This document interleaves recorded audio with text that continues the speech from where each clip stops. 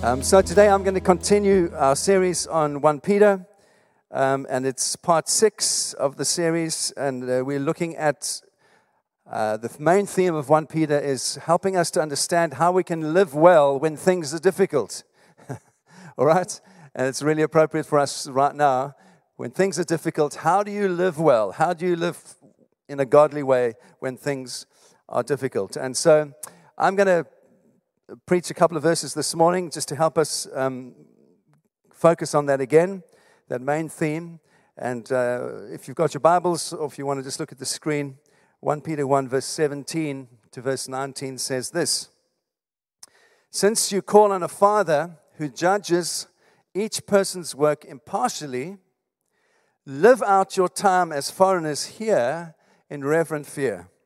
For you know that it was not with perishable things, such as silver or gold, that you were redeemed from the empty way of life handed down to you from your ancestors, but with the precious blood of Jesus Christ, a lamb without blemish, without defect."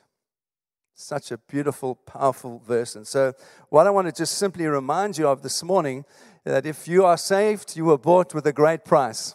And we're going to look at what that means. You were bought with a great price. And my message this morning simply follows on from what Clive began the last time we were together, around this main thought of how we can continue to learn to live a godly and a holy life in difficult times. And so Peter does this in a number of ways. And the first thing, one of the things that Clive mentioned last time, is that Peter says, prepare your mind, get ready.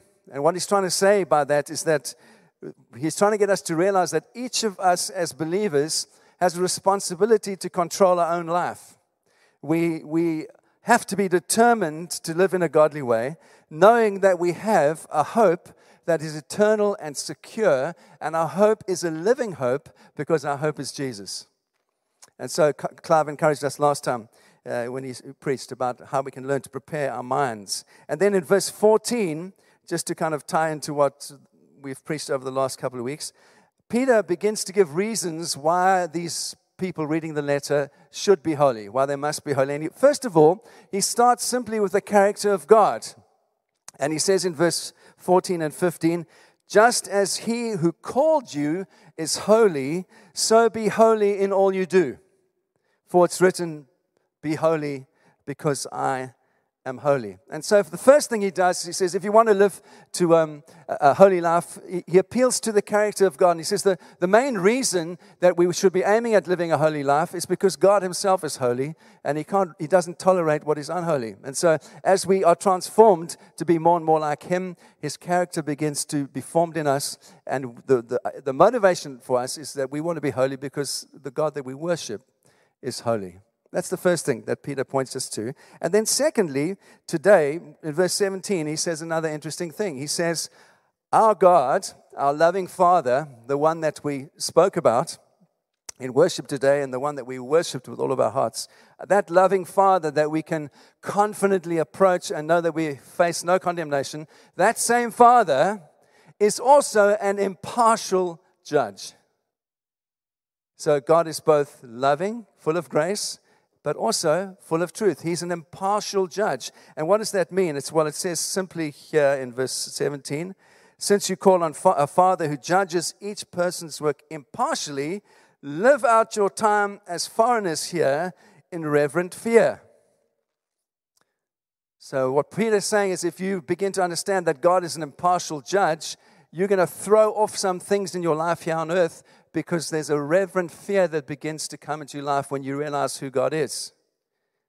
That's why you want to live a holy life. And so there's a real tension for us as Christians that we have to live in as disciples of Jesus.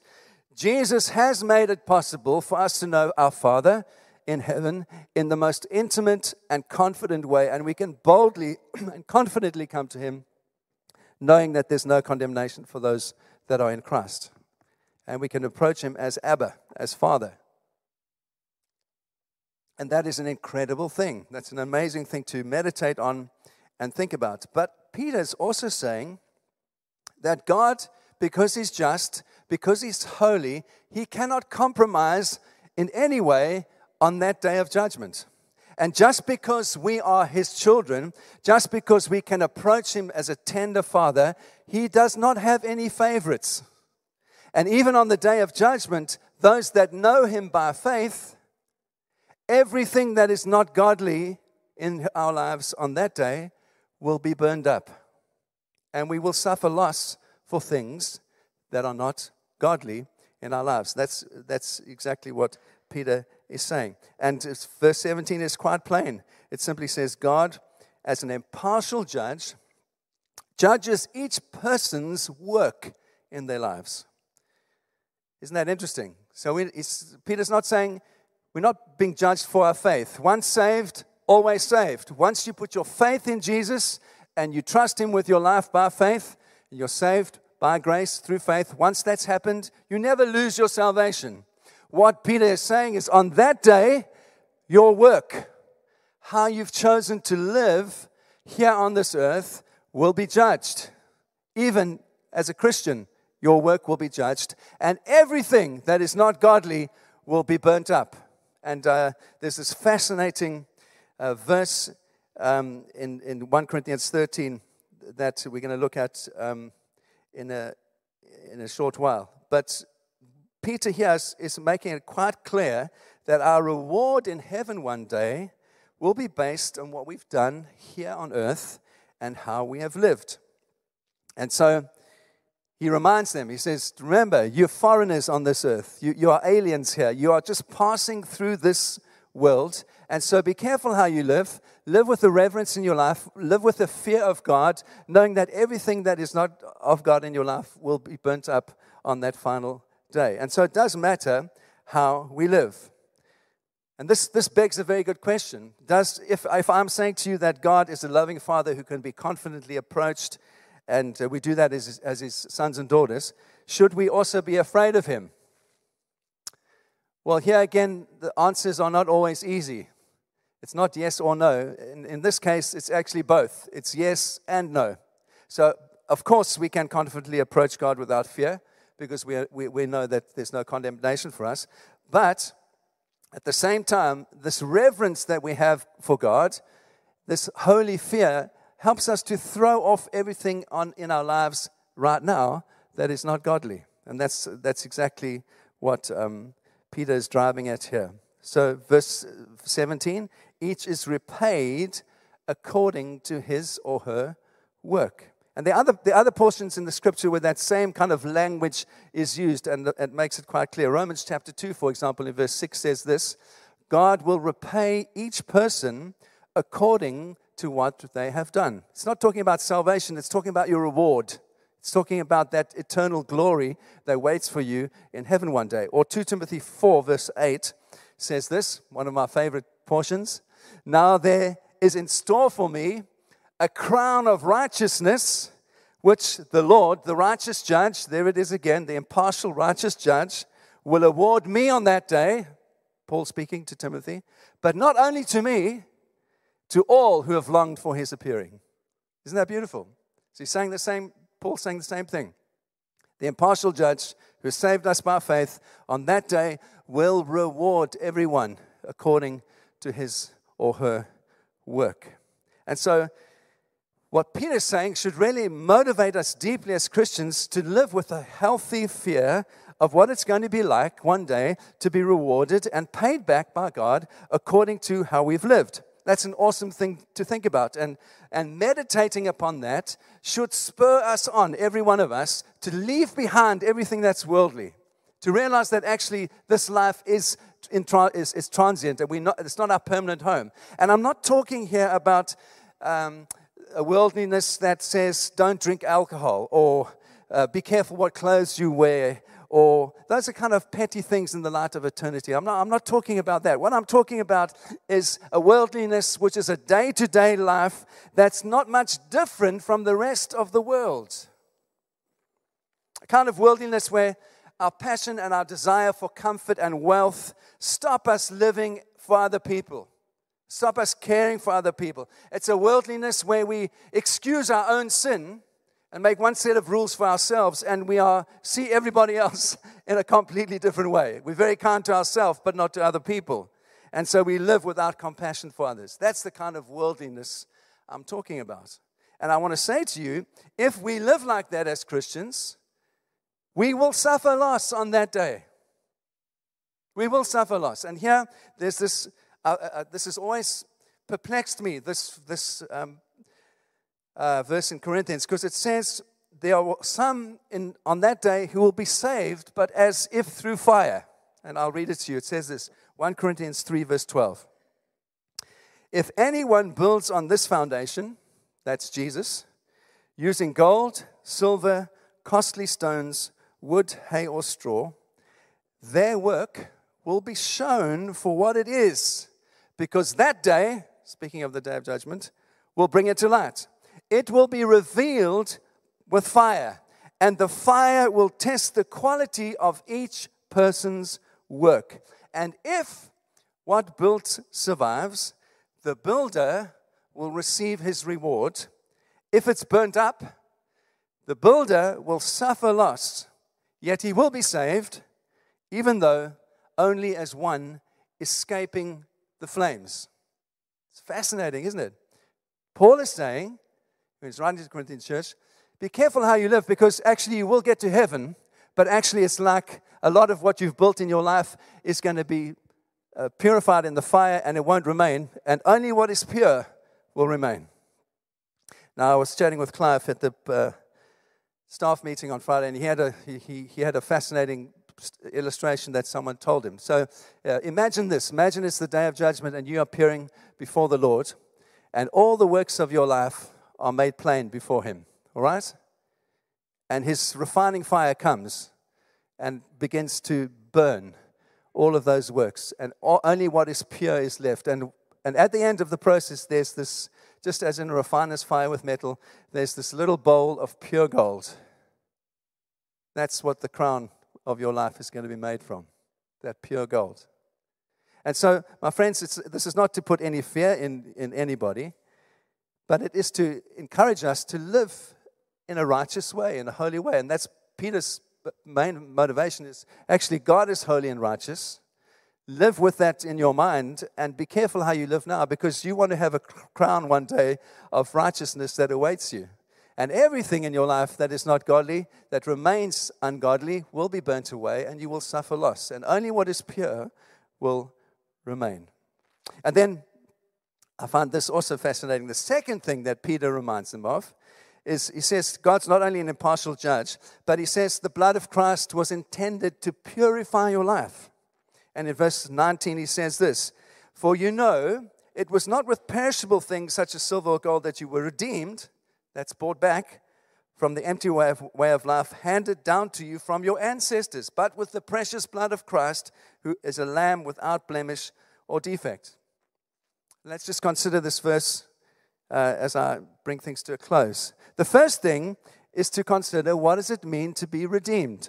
And simply put, redemption is when a person, in the ancient world it would have been a slave or someone who was a criminal, was sentenced to death. They were set free by the payment of a price. That's the picture. And that picture is a picture that the Scripture uses to describe what it means to be saved. That we are redeemed. We are redeemed. First of all, this means there's 4 implications for our lives. First of all, before we were saved, all of us were in captivity. And we were slaves absolutely to sin, and none of us could save ourselves. I always use the picture of a drowning man. Yeah, if you're drowning, if you're in Bournemouth Beach or down somewhere in Cornwall and you get into trouble, you don't stand on the shore saying, hey, you need to learn to swim. What do? You can't. The person can't save themselves. A lifesaver gets into the water and saves them, rescues them, redeems them out of the water because they can't do it themselves. And that's exactly what Peter is saying. We were captives to slaves. There was a power of sin in our lives that we could not break from ourselves. We could not break out of that power ourselves. The penalty of that power of sin in your life is death. There's only one person who can save you. You cannot save yourself. This is the Christian message. The world says you can save yourself. You try hard, you get educated, you be a good person, that will save you. The Christian message is none of us can save ourselves. We need a Savior. And what else does this implication for our lives is that, secondly, Jesus pays the full price for us to release us from this bondage over this power of sin and this death penalty that's in our lives. And for that to happen, thirdly, the person who pays the price must live a sinless life. It does really matter that Jesus lived a sinless life, because if he didn't live a sinless life, you and I cannot be redeemed, because God can only look on something that is sinless and perfect. And fourthly, that's why when Jesus, God asks us to live a certain way, he's simply asking us to do what Jesus has already done for us. That's the basic motivation. And then fourthly, and I think this is really, really fascinating to think about.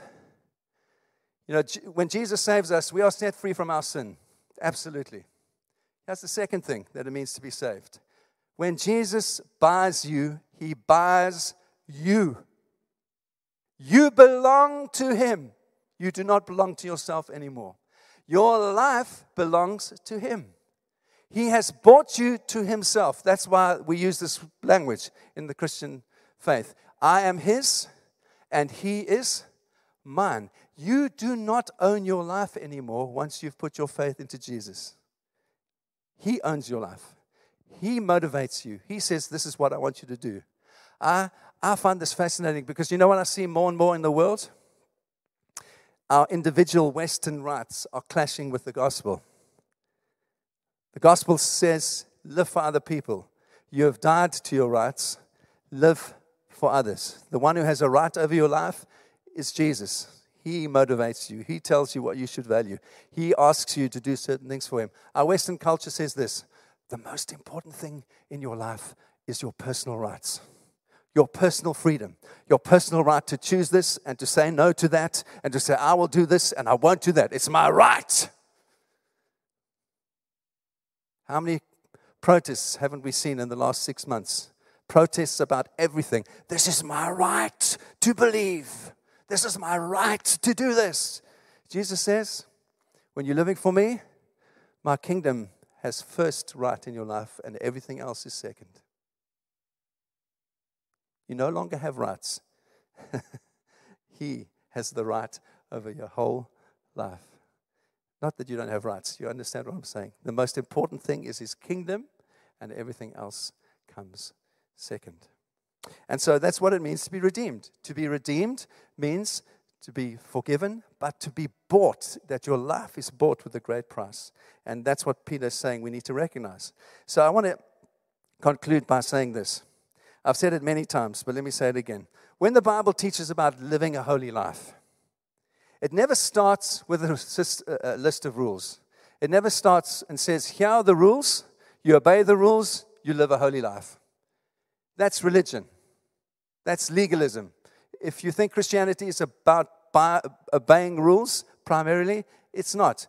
Christianity always starts with what God has done for us, and because of what God has done for us, we respond to what God has done, and that causes us to live in a different way from the inside out, not from the outside in.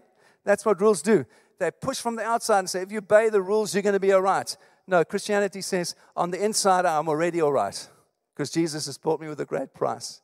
I'm forgiven. I am his. He is mine. His Holy Spirit is dwelling in me, changing me from day to day. And because that's happening on the inside, it causes the outside, what people see, to change.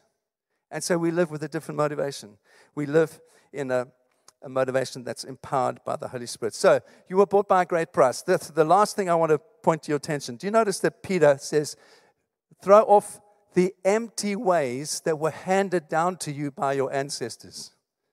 Don't you find that fascinating? All of us have a nationality. All of us have a tribe. All of us have a community that we were raised in.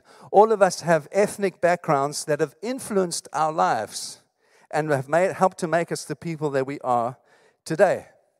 The difficult question to every one of us needs to ask ourselves is this: what have I inherited from my ethnicity, my community, my family, my parents. What have I inherited in my life? The ways, some of which are empty, are useless, that are not going to do me any good. Those things are going to be burned up on that day. So Peter's challenging us in a very direct way. He's saying, take the time to look at yourself and to look at your life and what's influenced you, where you've grown up, some of the things that perhaps your parents have taught you that are not kingdom things, and realize that you have to throw some of those things off to embrace the fullness of the kingdom. Are you with me? That's a great challenge, because I have to look at my life and say, well, what did my parents get right? What didn't they get right? And I guess my own sons are doing that right now. What did we get right? What didn't we get right? What can they take from us and put into life, that is put into their lives, which is the gospel? What things do they need to throw off that what were my own prejudices or my own insecurities that I passed on to them? All of us have to do that. Why? Because those things that are empty and are not thrown off will be burned up on that day. They're not going to serve us any good. So Peter says, throw them off. And so my encouragement to you, and I know it is a challenge, what things do you need to throw off in terms of your life? What things can you identify in your own life that you've inherited from your culture or from your ethnicity or from the community that you grew up in that displease God that you need to throw off? Peter says there, for all of us, whatever our background, there are some good things, but there are some empty things that we need to throw off so we can fully embrace His kingdom. So my last encouragement to you is this. Be different by the power of the Spirit, because you are different. Why are you different? Because you've been bought with a great price. The blood of Jesus. Your eternal salvation was bought by the precious blood of Jesus. You were bought by a great price. Throw off everything that entangles, everything that is empty, lifeless, and live by the power of the Spirit, so that on that day we will receive that reward which is pure, and all that is ungodly will be burned away. And what remains is that precious crown that awaits for all of us. Amen. Let's pray. Jesus, I want to thank you for your amazing power in our lives. We want to thank you for your grace that's brought us. I want to thank you, Lord, that when you save us, you forgive us completely. Thank you too, Lord, that you own us, that our lives become yours and you become ours, and you start to show us new things to live for in your kingdom. That at the end of the day, what is most important is your kingdom and what you've called us to. And I just pray for us all, Lord, in this culture in which we are currently having to learn to live well in, that demands all sorts of things from us and identifies so many areas that are supposed to be most important. We thank you at the end of the day, your kingdom is the most important thing, and we want to live for that. Help us, Lord, to live wisely. Help us, Lord, to live with courage, to stand for things that are godly and that you have for us, and to throw off everything, even those things that we've inherited from our own families that are not helpful. We want to throw those off so that we can have that crown one day of righteousness, that beautiful crown, the well done, good and faithful servant that you want to speak over all of us. In Jesus' name we pray. Everyone says, Amen.